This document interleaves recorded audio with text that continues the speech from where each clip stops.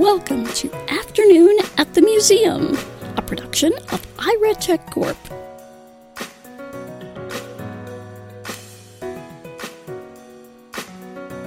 Welcome everyone to Afternoon at the Museum.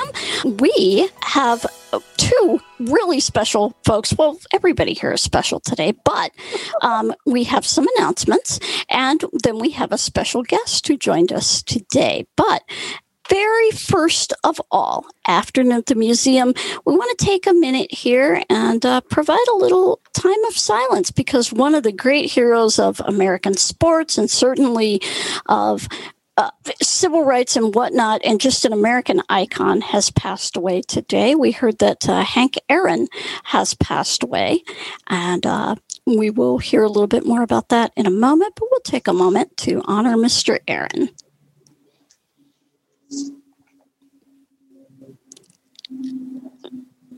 All righty. And now, gosh, he was such a big part of my childhood. I just remember watching him play as a kid, and it was just amazing. So, yeah. Okay. Now, today at Afternoon at the Museum, I'm Janine Stanley. I am the Director of Customer Communication here at IRA. And we have with me today Ryan Bishop, who is our Product Manager here at IRA and running our YouTube stream, etc. Hey, Ryan. And we also have our host of Afternoon at the Museum, Stephanie Watts. Hi, Stephanie. Hi, Janine. Hi, Ryan. And our agent today is our rock star agent. Many of you got to hear him on our Description of the Celebrating America show on Wednesday night. Hello, Christopher. How's everybody doing today? Hey, look at him. He's so modest. Well, I got to tell you, folks, we had a great time on that show and the preceding inaugural ceremonies. Our special guest with us today is the lady who suggested this particular museum, Ann Curry. Hello, Ann. Hello, everyone. How are you? Awesome. Now, you are an explorer yourself, and you live in Atlanta, and you have a bit of a connection to Hank Aaron and Andrew Young and family. Can you tell us a little bit about that? I do. My mother is in a service organization, and I am too, actually, now. But she has lots of connections, and so I have met and gotten to know a little bit Ambassador Andrew Young and his wife, Carolyn. And in fact, they introduced me to the late Maya Angelou, who was my Shira. Oh, wow. And, my mother knows Mrs. Billy Aaron, Hank Aaron's wife. So when I saw on the news this morning that he had passed, my mom was the first person I called. Oh, yeah. I can imagine. Yeah. I can imagine. Well, condolences go out to their family and, of course, the whole city of Atlanta, because he was just such an icon for Atlanta and for the country, actually. Yeah. And so, well, we're going to take a look today at the museum, the Center of Civil and Human Rights in Atlanta. And I'm going to step back and turn this over to Stephanie, Ann, and Christopher to take a look at this very unique museum experience. Well, thank you, Janine. And I encourage you to chime in. Since this was a recommendation of yours, please feel free to chime in at length. If there's anything you also want to ask Christopher to describe, or any suggestions that you might have as we get started. So what I would like to know, Christopher, is where are we in terms of the museum? We at the front door. Is there a description of the building? Kind of just to set the scene for us, if you would. No problem. So this is the virtual tour, how it is set up. The virtual tour is it's a video. So at any point during the video, I am able to pause the video and use the hand tool to grab and pan the camera in a 360-degree view to view anything that is around at the time. Now, during the tour, if experienced the tour and I've explored the tour already. During the tour, they do have a guide already who speaks about the knowledge of the museum at length. And so at any point during the tour, like we said, feel free to chime in and I will pause the video and explain what's going on and anything at length that we can see. And I can describe that because the curator, I would have to say, at the museum does a pretty good job with definitely all the information. So yes, anything else I can help you with. But before we play the video, what we can see, I'm sorry, go right ahead. I'm sorry, I didn't mean to cut you off. Just real quick. So make it easier for myself and for Ann to interrupt, if you will. Should we just jump in verbally and interrupt, yes, or you want to put a hand signal like a timeout? No, please just go ahead and interrupt. I don't think that's any problem. Just like a regular museum tour. Okay. So how we start is that we have a front view of the museum, and it's a front, more of a sky view. And what we can see is the beautiful architecture of it. It is the front door entrance area, and we have curved, sweeping sides of the building. Both sides are coming in, and the colors on it, the very front face of the building is what almost looks to be a brass or a burnished orange. And the side of the building are interlocking a mosaic of rectangles, vertical rectangles of different colors. We have beige, gray, and that same almost burnished orange, as well as lighter color oranges that wrap all around the side of the building.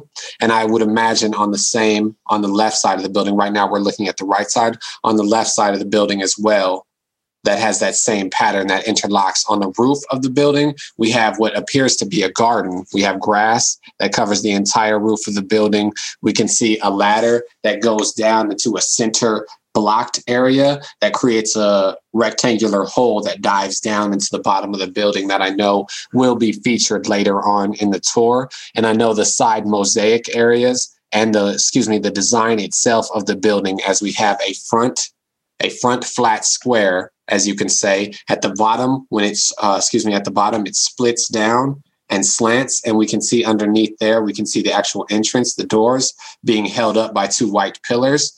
But the design of the building itself, with the two sweeping, wrapping, curved walls, actually has a beautiful story, and I will let the curator speak on that later. We can see to the right and left of the actual building itself, to the left-hand side, we have a very, very regal staircase that wraps around the left of the building and disappears. And we have very just beautiful green grass to the right and left sides with small gardened areas. And we can see a pathway that goes to the backs with tables and chairs. Okay.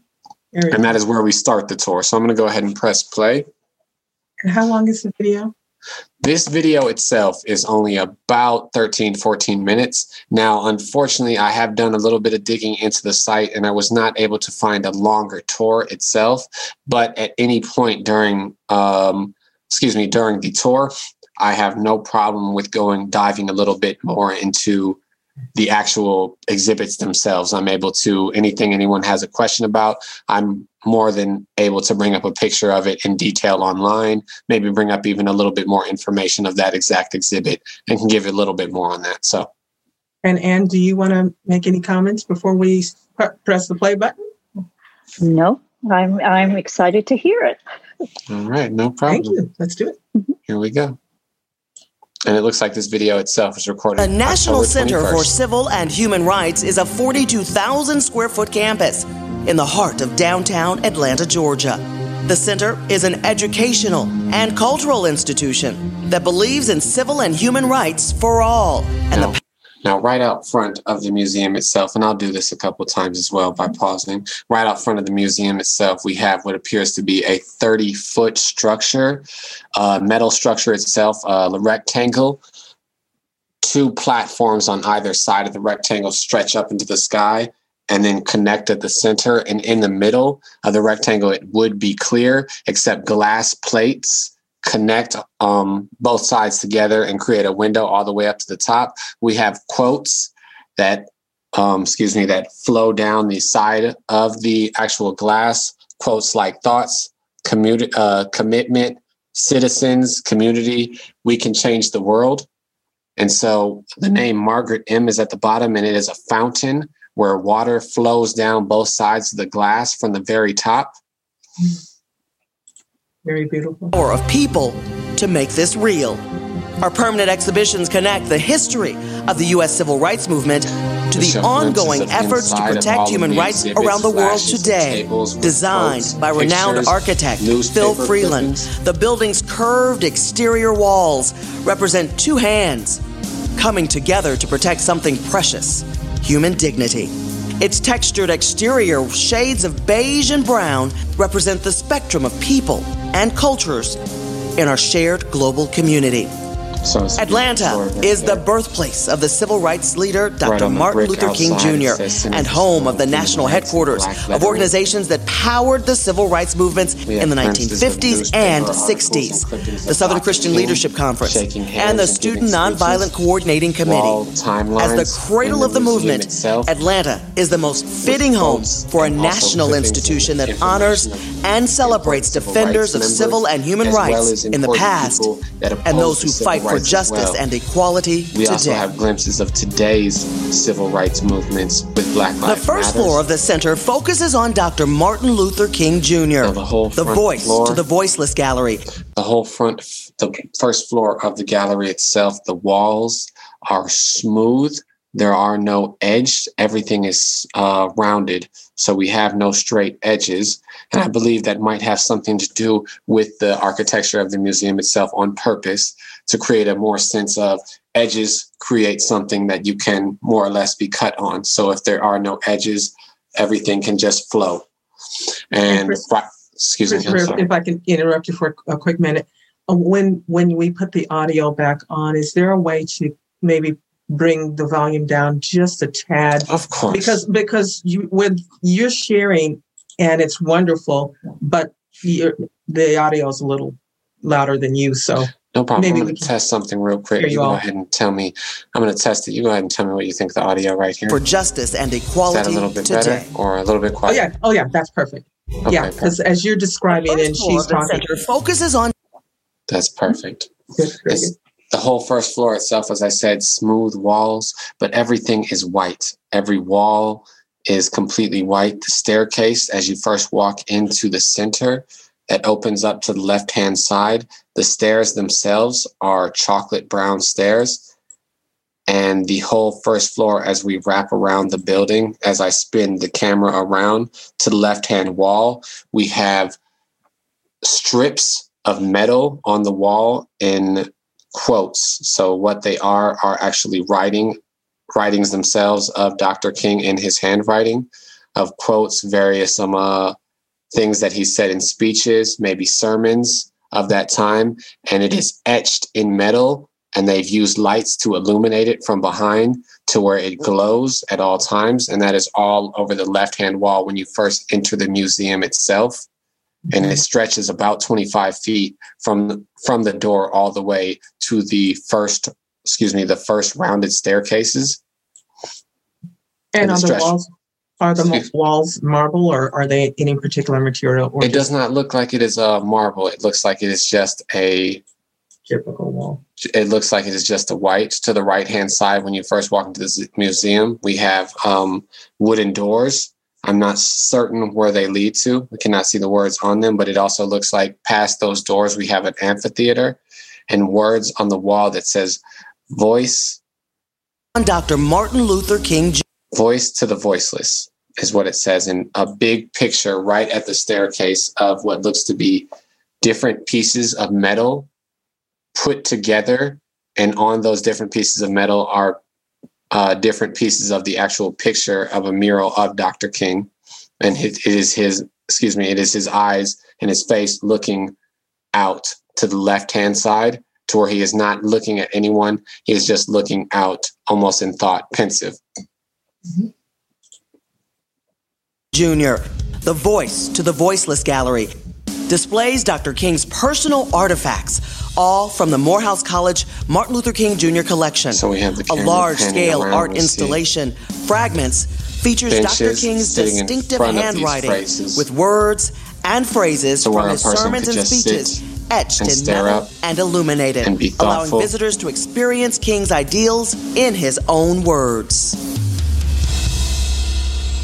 So as the camera pans down In the those, center's main lobby, located on the building's second floor, visitors encounter a bold, colorful human rights mural. we see actually the first, the picture of Dr. King itself is actually hanging. It is not on the wall. Those pieces of metal are actually strung from thin wires that stretch all the way to the ceiling. And those thin wires that connect all the pieces as they spin on some areas, when you look at it straight on, you can see his face perfectly. But then when you look at it from the side, you cannot see them. You see glimpses of his face in different areas. And then as you look up higher towards the top of the ceiling, we have those pieces of metal creating a different photo of Dr. King, but only can be viewed in its full clarity from one certain angle of the museum. So looking at it from straight up and down from the bottom of the staircase, you cannot exactly see what the picture is depicting. You could only see that from the top of the staircase, which we have not arrived to just yet. Visitors encounter a bold, colorful human rights mural designed. So on the wall, as she is about to speak of, we do have a mural with a yellow hand stretching up. And from this hand, almost as if a sunlight is blazing out from each of the fingertips and from the wrist and arm. We have different pieces of different murals and different protests from different civil rights movements. We have pictures, you can see pictures of a young man, one vote on his sign. We see a picture of what looks to be a young, very black man with the word justice on it. And above him is the American flag, but instead of stars, it looks like there are fighter jets replacing the stars. We see pictures of, protests from Chile, pictures saying, "I am a man, stop apartheid now," and words also what look to be in Hindu and Arabic. Designed by Paula Scher, the mural is a powerful collage of 20th century protest posters from social movements around the world. These images surge outward from a raised open hand representing unity. The individual posters create a singular artwork representing global solidarity in struggles to achieve human rights, justice, and dignity for all. The piece has become iconic, recognized as... Now, as we pan around the rest of the room, before she changes rooms, facing out away from the mural is the glass, facing the glass walls of the front doors and the side entrances. We see clear and we can see out into the gardens and good cityscape of Atlanta itself. And as you pan the camera around, seeing these side doors, on the part of the front entrance, once you first walk into the doors, you can see, if you turn around and look out, you can see a mural on the wall that looks to be phrases and also maybe manufacturers or providers and donators for this company, for this museum itself. I see the Coca-Cola Company is one of the names I first see. But as you turn the camera to the left-hand side, to the right of the mural itself, I see other exhibits, the center gift shop, and what looks to be stretching off into the distance, the staircase, yes, that leads back down to the first floor. So this is the second floor, as they mentioned, and also another exhibit to the left-hand side. It flows down like water, I believe is what it's called. Very good. And there's quintessential symbol. Go ahead. No, I'm sorry. I was just saying at the end, there is a gift shop. That's always a plus. It is always a pleasure. We have a staircase that stretches to the left-hand side of the mural, and the sides of the staircase, they have traditional metal railings, but those railings are faced with glass, creating just a lovely effect. The stairs themselves look like they are made of stone, but brushed stone, very hardly brushed, very worn out looking, almost as if symbolic. I feel as if the way the rest of this museum is set up, everything is clean. The walls are white, so white and polished that the way the staircase are in the stone and just very rough look of them almost gives the feeling of it is there for a reason. So we might hear more about that later on. Of the National Center for Civil and Human Rights and its mission.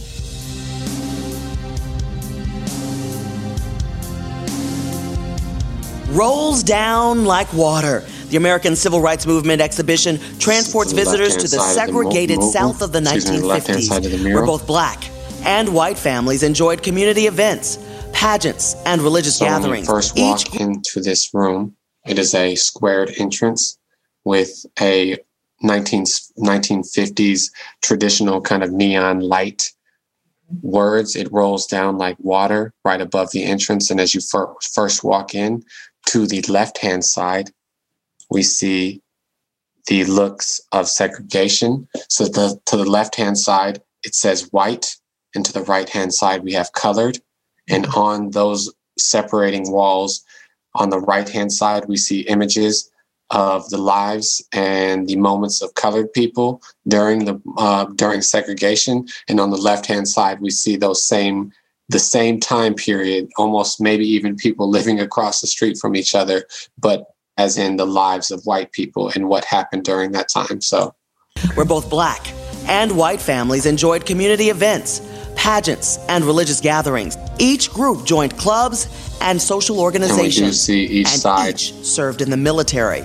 In every instance, they were separated by a strict system of... We see different faces on the right-hand wall. We see pictures of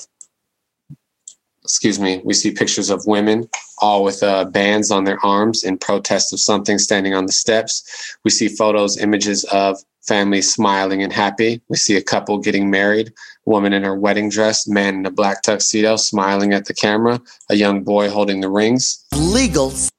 As we pan the camera, we see a bus, and at the front of the bus, we see they have in the image two stern-faced white individuals. And behind them, far to the back of the bus, all the black people.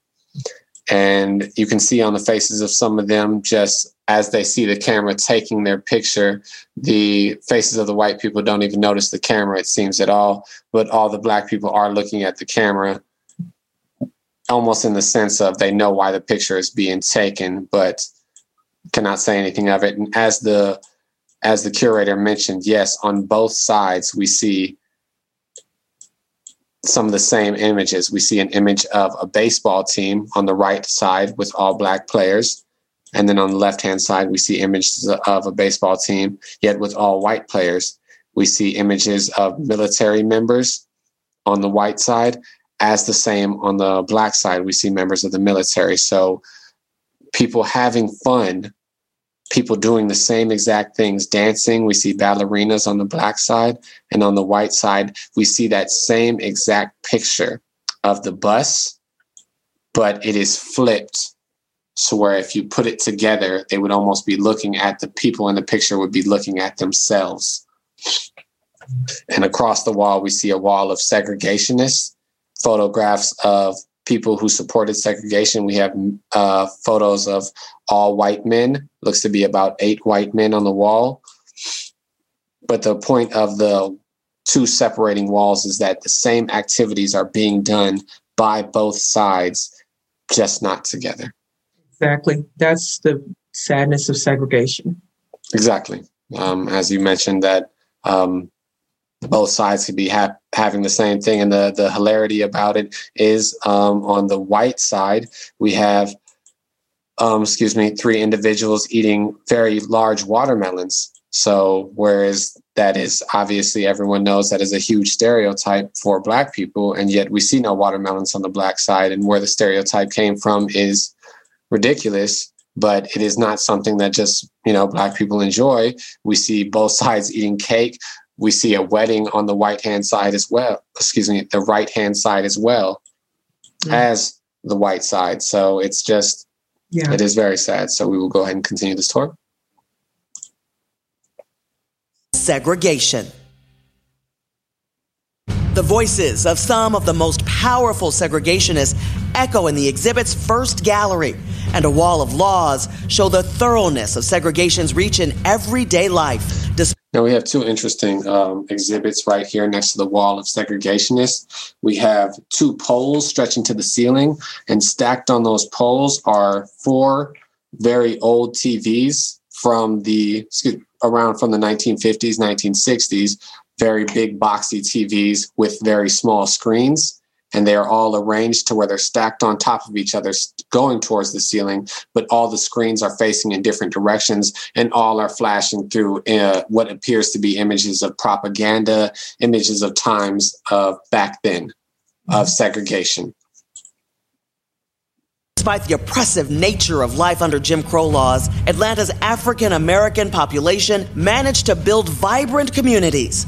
The city's Auburn Avenue district was a hub of black commerce, religion, and entertainment. Auburn and the beyond. Institutions of the Atlanta University Center provided what looks to be a sky view of that area of Auburn and the city's actual building specs. And in front of that screen of the actual Auburn area, we have what looks to be images with small stories of people that were important to that section and that time. It says, you take party goers on Friday and Saturday is what the areas that I can see. And that is to the left-hand side. When you first walk through those walls to the right-hand side, we see this Brown versus Board of Education, as well as Sweet Auburn. And to the left-hand side, we see the TVs, the segregationists, as well as the Jim Crow laws. African Americans a distinguished higher education. The city of Atlanta became nationally recognized as a home for African American empowerment. The Supreme Court's decision in Brown versus the Board of Education on May 17, 1954, ruled segregation in public schools unconstitutional. So this is an interesting section of the museum. When you first walk past, we have the Jim Crow laws and the segregationists on the left-hand side, and as I said, the city of Auburn on the right. And then when you bring it together, we have a beautiful black arched entrance with the words Brown versus Board of Education in gray writing on that. The pictures inside, I believe, are a picture of a baseball player on the right-hand side, and on the left-hand side, the picture of a dancer, both colored. The dancer is wearing a black shirt and a red dress. The picture of the baseball player is in black and white, but ringing the arch, edging it from top to bottom, and then across the entryway as if its own arch itself are words, writing, I believe, of the actual Brown versus Board Education from the dictation of the actual trial itself. All different sections, all different paragraphs breaking up and creating an effect of making, as I said, its own archway.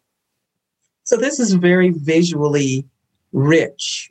Very much so. The museum itself is the way that it is set up is definitely trying to create a portal to the past, if you will. Mm-hmm. Okay.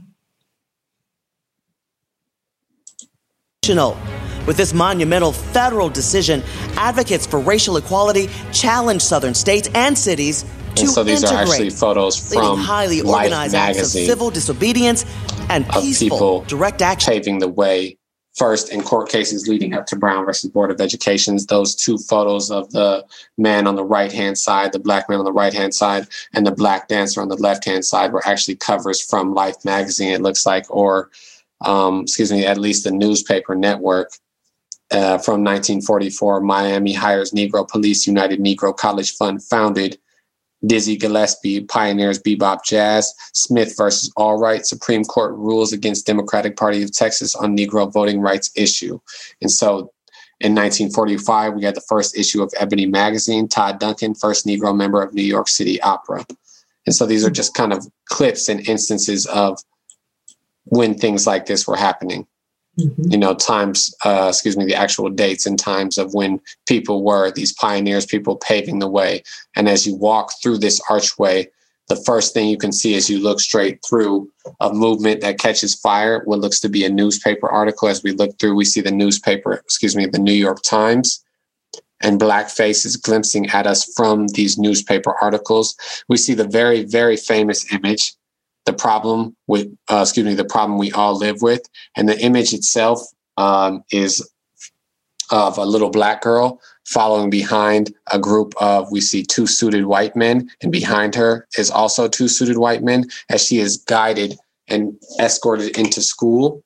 Mm-hmm. One of the first black students that was allowed back into a white school when segregation was first being desegregated when things were first happening. And so that was such a monumental moment, but also so very sad that this little girl, Ruby, had to be escorted into school by armed civilians. By armed policemen, so nothing would happen to her, just so she could go to elementary school. Exactly. Very sad. Campaigns ushering in the civil rights movement. The movement also responded to heinous acts of violence against African Americans, such as the lynching Rosa of Parks, 14-year-old Emmett Till. And they do have the image of Emmett Till, the little boy, sitting right here to the left-hand side when you first walk in, past that archway. And it is the photo of the young boy, very, very young, strong-looking boy sitting next to his mother, smiling to the left of the camera. Emmett Till is looking straight at the camera. His mother seems to be looking to the, as I said, left of the camera as she smiles and almost seems to be talking to someone. Her arm is around her son's shoulder. He's wearing a white buttoned-up shirt with a black tie on with a white stripe down the middle of it. His teeth are white. His hair is cut short, and his eyes are bright. And what happened to him was very, very unjust and sad. That is not, to put it lightly, that is not what happened. What happened to him was an atrocity. Yes. But to have his photo here, it is a lovely picture, and I've never seen it before. So you see him in this picture, as you described, just being a young child with his mother as she's somewhere chatting.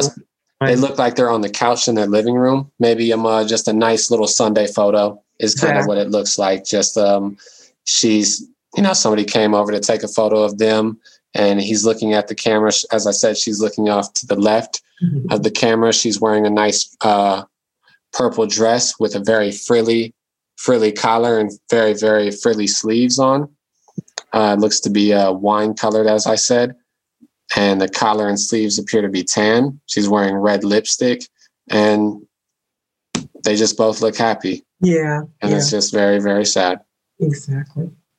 Very more so. And if you weren't aware, the woman that had accused him of it in the past, I believe it was the past 5 years, came out and said that didn't actually happen. So if you were not aware. So just real quick to interject, do we have much more of the video left? I've been trying to explain a little bit so we can keep going, so we can stretch it out. Yeah, okay. We have about murder. We have another 8 or 9 minutes left. Okay. So if you would like, I can just play the whole rest of the video, and then we can speak more about it after. I think she's doing such a great job, as are you. And it's a toss-up since we have only so much time. So maybe we'll go ahead and get through the video. Yeah. And then we can hear some things from Ann. And, and if the only other thing I would add is if there's something that really is stand out that you think would help us to have context, please feel free to jump in. Very much love to. No problem. Movement diversified its tactics with organized boycotts of stores and segregated city bus systems. Individual students courageously integrated Southern schools, often requiring the protection of U.S. Marshals. In cities such as Greensboro, North Carolina, and Nashville, Tennessee, college students staged nonviolent sit-ins to protest segregation, asking to be served at whites-only lunch counters. Experts in nonviolence trained demonstrators for what they could endure, preparing them by acting out scenes before sit-ins and creating plans in the case of arrest or harm.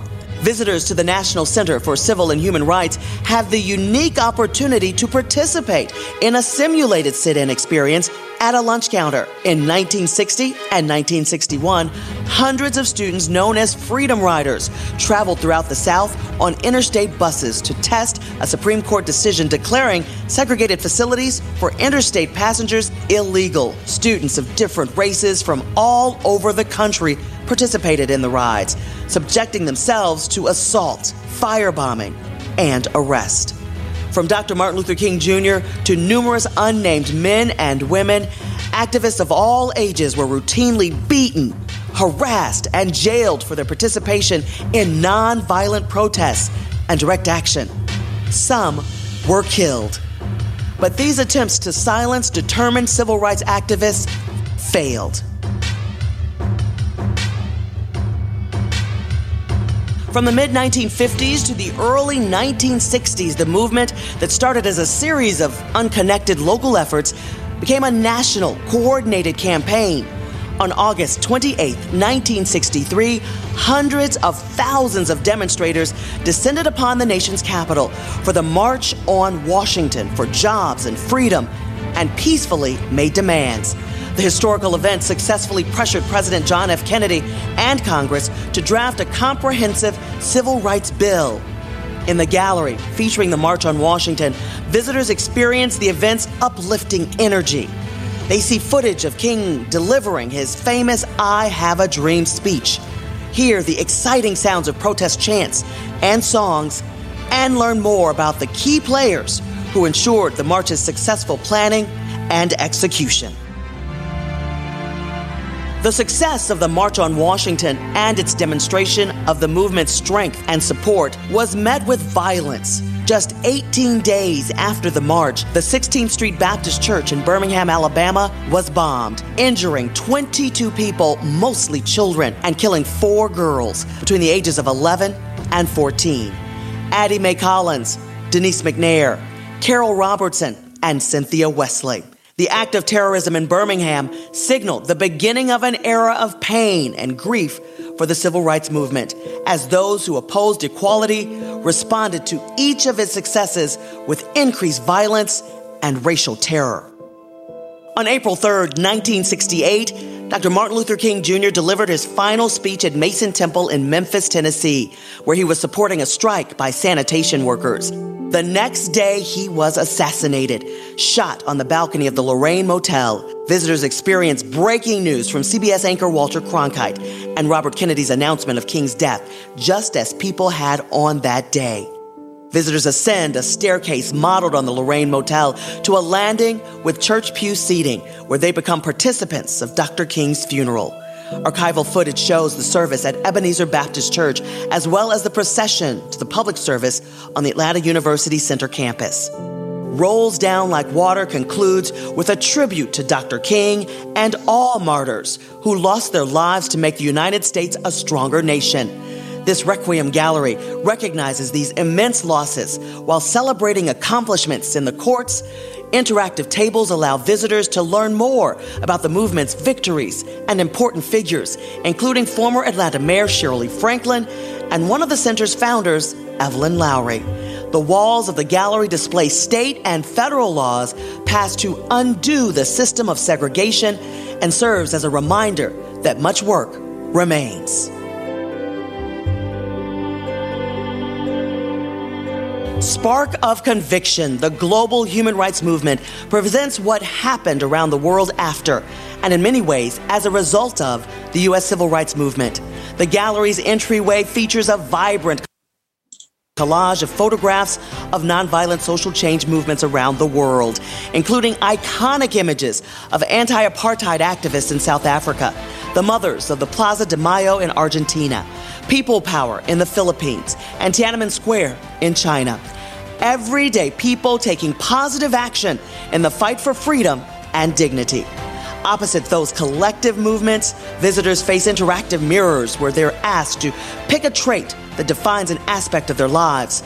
Upon selecting a trait, visitors meet a person who's been persecuted for the very trait they share. Inside the main gallery, visitors learn how human rights are defined and enforced, why they are important, and how they are violated or protected in the modern world. One side of the gallery introduces some of the most famous human rights champions in modern history, such as Eleanor Roosevelt, Nelson Mandela, and Mohandas Gandhi. In the middle of the gallery, life-size portraits of advocates from around the world today stand together. These include Sister Consuelo Morales of Mexico and Nobel Prize winner Dr. Denis Mukwege of the Democratic Republic of Congo. Opposite the heroes of human rights, a police lineup holds the most notorious human rights criminals in modern history: Adolf Hitler, Joseph Stalin, Idi Amin, and others all presided over mass murders on an epic scale, including genocide. None of these perpetrators were ever held to account for their crimes. An exhibition of justice provides profiles of current dictators around the world today, as well as legal efforts to bring human rights violators to justice. Updated annually, a color-coded world map shows countries where the rights of people are upheld and where they are not. The Ethical Footprint installation presents the human rights backstory of everyday objects like sneakers, flowers, and chocolate, and explains how people's rights can be abused in the production of these consumer goods, as well as how our consumer choices can help protect rights. The power of people to create change weaves through all of the center's exhibitions. These themes are celebrated in the Shared Accomplishments Gallery. This dynamic and inspirational final space houses an energetic film installation to convey a message of unity and hope that inspires visitors to do what they can in their own lives to promote and protect human rights. The shared journey towards freedom culminates with a final message from Dr. King. Injustice anywhere is a threat to justice everywhere.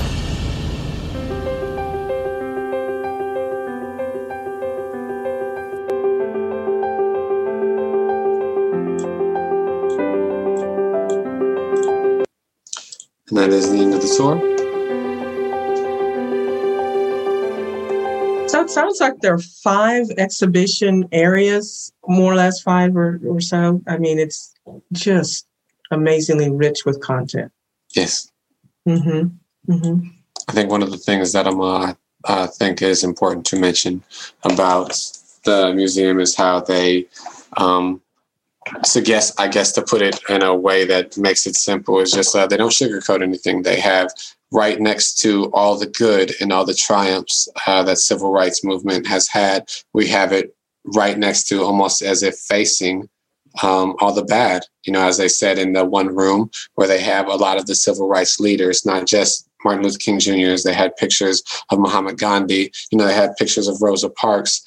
And then on the other side of the wall, they had pictures in a police lineup as if they were taking photos for their mugshots of Adolf Hitler, Mussolini, Idi Amin. So pictures of the bad people as well. They had pictures of the people who are still doing these bad things. And so I think that was great to know. Well, we're going to have some additional people on that bad guys wall. Yes. Just saying. I think a very recent one, yes. I think there's a country that probably wasn't in there that's going to be in there, sadly. Yep, exactly. just saying, you know, that's where we are. Yeah. Anne, have you actually been to this museum in person? I have not. I had an opportunity to go a few years ago, and I was working, teaching, and so I was not able to go. So I hope once everything opens up and it's safe to be able to go. And of course, Ira will be with me. Oh, yes. Yeah. And Christopher, I might come down there and be with you, Anne. I was going to get another one. Yeah, absolutely. Yeah. Are they open at this point? Do we know? I'll take a look. One moment. Oh, awesome. Yeah, because, wow, this sounds like an incredible, visually rich. Stephanie, I think you nailed it. I love the attention to the architecture, and I love the theme of, you know, good and bad, separation, and all of that, how that's conveyed through as you move through. That's really, wow.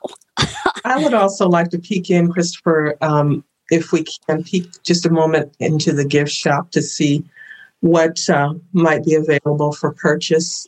Let's take a look. Yeah, wow. And see if we can. Going there right now. And it does look like, as we said, it does look like it is open. Oh, that's great. As of right now. Especially in their website is featuring, one of the first things they're featuring is masks.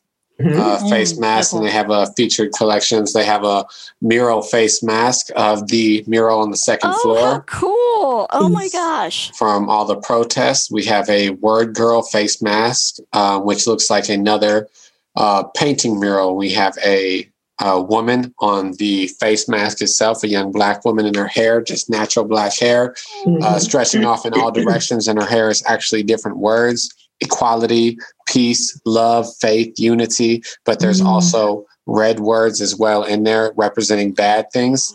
We have a couple masks saying "I am a man," and a mask saying "Youth is love" mask, as well as accessories, apparel, it looks like. So we have shirts with one of the popular ones is that mural from the second floor seems to be a very popular one. Reflect, inspire, transform. The ladies' word girl long sleeve. And I guess that word girl must have been a protest that I did not see in the virtual tour, but it seems to be very, very popular. And I would like to just see real quick maybe what that is. Yes. Yeah. That's a really evocative image, I think. And I just want to say before we end today's segment that Christopher, you did an outstanding job. Absolutely. I agree. Preparation and everything just to make this so visually alive for us. It was outstanding. So thank you. And I'm so glad that we got to see the photo of Emmett Till with his mom, just reminding us that he was just a regular kid. He was, and it was and I think, as I mentioned before, the woman that his accuser, that and I would like to just say it because I'm not afraid to, because this is his murderer that did that when she came and said it. I know her saying that. I know people, and I've dealt with people who have done bad things. And it's not just like in movies. In a movie, when you accuse somebody of doing something bad, oh, you got me. You got me. If it wasn't for those meddling kids, but people don't do that in real life. People will admit to the end that they didn't do anything wrong. And for her to do that, I'm not saying that absolves her from anything, but the fact that, the fact that she did it, it's something. I don't think it's nothing.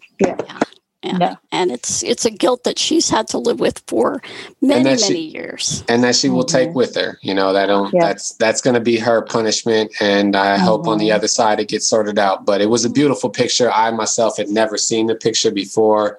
He was a beautiful young man, and his mom. I know I'd read some of the articles of her afterwards, and they were not easy to read. So no, I'm sure they weren't. I mean, and when you think of the horrific things done, and the sad part, his mother. The so sad part about that story is that where the community that he was raised in, he could interact with people the way he did in the store, whatever. It was not unnatural, but in the South at that time, boy, it sure was not something that was done. And that's so sad that in the same country, we could have had and can still have in some places two different standards for it shows us there's no place in your heart and mind for racism. We're all human beings. It should be. It's a scary thing. Don't make place for it. Don't make a place for it. Exactly. Because there's a choice. Don't make absolutely. And stereotyping. I thought about the story about the watermelon. Years ago, I was working, and there was my skin is very light. I am Black, but my skin is very light. And there was had a white coworker and a Black coworker, and the white coworker could tell the Black coworker was Black, but she obviously could not tell I was white because we were talking about watermelon. And I was like, I said something about I don't really like watermelon, and the Black coworker said I don't either. And she said, the white woman said, "Oh, you're supposed to like watermelon because you're Black." And I just looked at her. And I said, I am Black too. What are you talking about? And then she was like, oh, I didn't know that. And I said, and you know, when she had met my dad, and my dad is much darker than I am. So I said, you've seen my dad. What did you think? And she was like, I don't know Chinese. And we all just looked at her like, what is wrong with you? Terrible. So it's still, it's a lot. Yeah, very much so. And I also don't like watermelon. For the record, I will eat it if served. I mean, I don't dislike it, but I don't reach for it if it's not served. Right. Isn't that interesting how, we're all coming at this from these different points of view. And I was actually doing a giant face palm during that picture, just going, oh, man. My goodness. And, I'm sure that there was a famous quote also about some other things like fried chicken and things like that from one of the golfers when Tiger Woods won his first national championship, I think it was. Exactly. And it was so painful. It was like, oh, no, please don't. Exactly. Oh, please don't go there. This guy is a young man who just did this amazing thing in sports. Leave it at the door, please. Leave it at the door. Leave it at the door. I think it's I think Miss Ann, I think it's a great choice to pick this museum as a tour. Absolutely. Simply for the fact that it never stopped being a thing. Civil rights. It never went away. It never. It's I see it all the time. Grew up with it, and knowing that even more in this time. I know, as you mentioned. Stephanie, I know you mentioned that there will be somebody new on that wall of criminals, and definitely. And it's sad that it comes because you think that, yes, many of it came from our country. Our country was, my last name is Thornton. Okay. My last name is Thornton, and the Capitol building was designed by a man who had the last name Thornton, William Thornton. But the Capitol building was built by slaves. So it is a strange thing to think that maybe one of my ancestors designed it and the other of my ancestor built it. So it's sad to think that, but to see that even now today that civil rights, are we having another civil rights movement? Are we having another? It's a continuation. Exactly. I think we are. Yeah. I believe that. Yes. Yeah. So, it's a continuation. With the Black Lives Matter movement, we're seeing it here in Atlanta, like especially this summer. They were marching past my building, and they were peaceful. I remember you talking about that, and they were very peaceful. So they were just marching and chanting, and so and then of course you had the rioters, and was like, okay, now you all need to stop. That's where I have a problem. Don't riot. Don't destroy things. That doesn't help anybody. No, that does not raise help your voice. That's fine. Yeah, but please don't. Please don't raise anything else.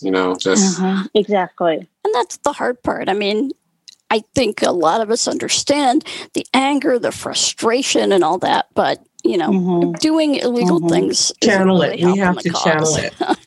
We have to be the change we want to see. And I certainly didn't come up with that quote, but I love whoever did for coming up with it. We have to be the change we want to see.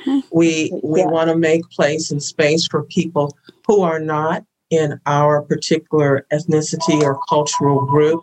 Exactly. Please forgive the phone ringing in the background. I forget we're out of here. No worries. And I think, a lot of this too is about the access to this information that we're providing here. And we want that for everybody equally. IRA doesn't have any barriers, We're here to give that access to everybody about whatever you need to know about. Janine, you mentioned that, and I would like to kind of refresh a little bit, if you don't mind refreshing us. Sure. Afternoon at the museum came about, and Troy Otelio's vision and what happened and why we are here today, and we'll continue to bring you content like this. I can absolutely tell you about that. And this series came about, and many of you, we appreciate all of the support that we're getting on Afternoon at the Museum. It came about because we wanted, as a company, to do more than just pay lip service to, we support Black Lives Matter, we support equality. We wanted to bring a really rich experience like today and like the number of museums that we visited to folks to continue learning and to enhance your ability to learn through access to information. And a lot of museums you can't just go visit right now. And so I will be checking to see, because I think we are going to reactivate, of course, our offer for the Association of African American Museums ended at the end of the year, but I think we're going to reactivate it for February. I think I'm going to make sure that we can do that for Black History Month and let you all have a chance to look over these museums, but also a number of others like this one. And I'm so glad we went on this journey today, because so much, including the disability rights movement, have come from the struggles of the civil rights movement. Exactly. And now we've got to tie this all together. And I think we started to see that on Wednesday. Things being tied together and include, and I don't know about you guys, but I still get choked up when I think about it, and how we were included, and how it feels to be included. And I don't know if anybody saw or heard that Biden he gave a speech swearing in his staff, right? He had them all up on 4 very large TV screen, probably over 100 people on it, on the screens themselves all put together. And it was his staff. He was swearing them in virtually. And at the end of his speech, he said, up front, word for word, if I find out, or if I see any of you talking down to anyone, any of you disrespecting or mistreating any of your colleagues, I will fire you on the spot. And I think that's great. I think that is the whole good commitment. We will get back to civility. Exactly. I hear that in his tone and his tenor. We will get back to civility, and civility doesn't mean we won't have disagreements. He says that. We all know that. But you can be respectful in your disagreements. You can speak. You can use your words. And if you can't find someone who can do it for you, we don't have to resort to violence. Exactly. And we don't have to oppress people to get our will influenced.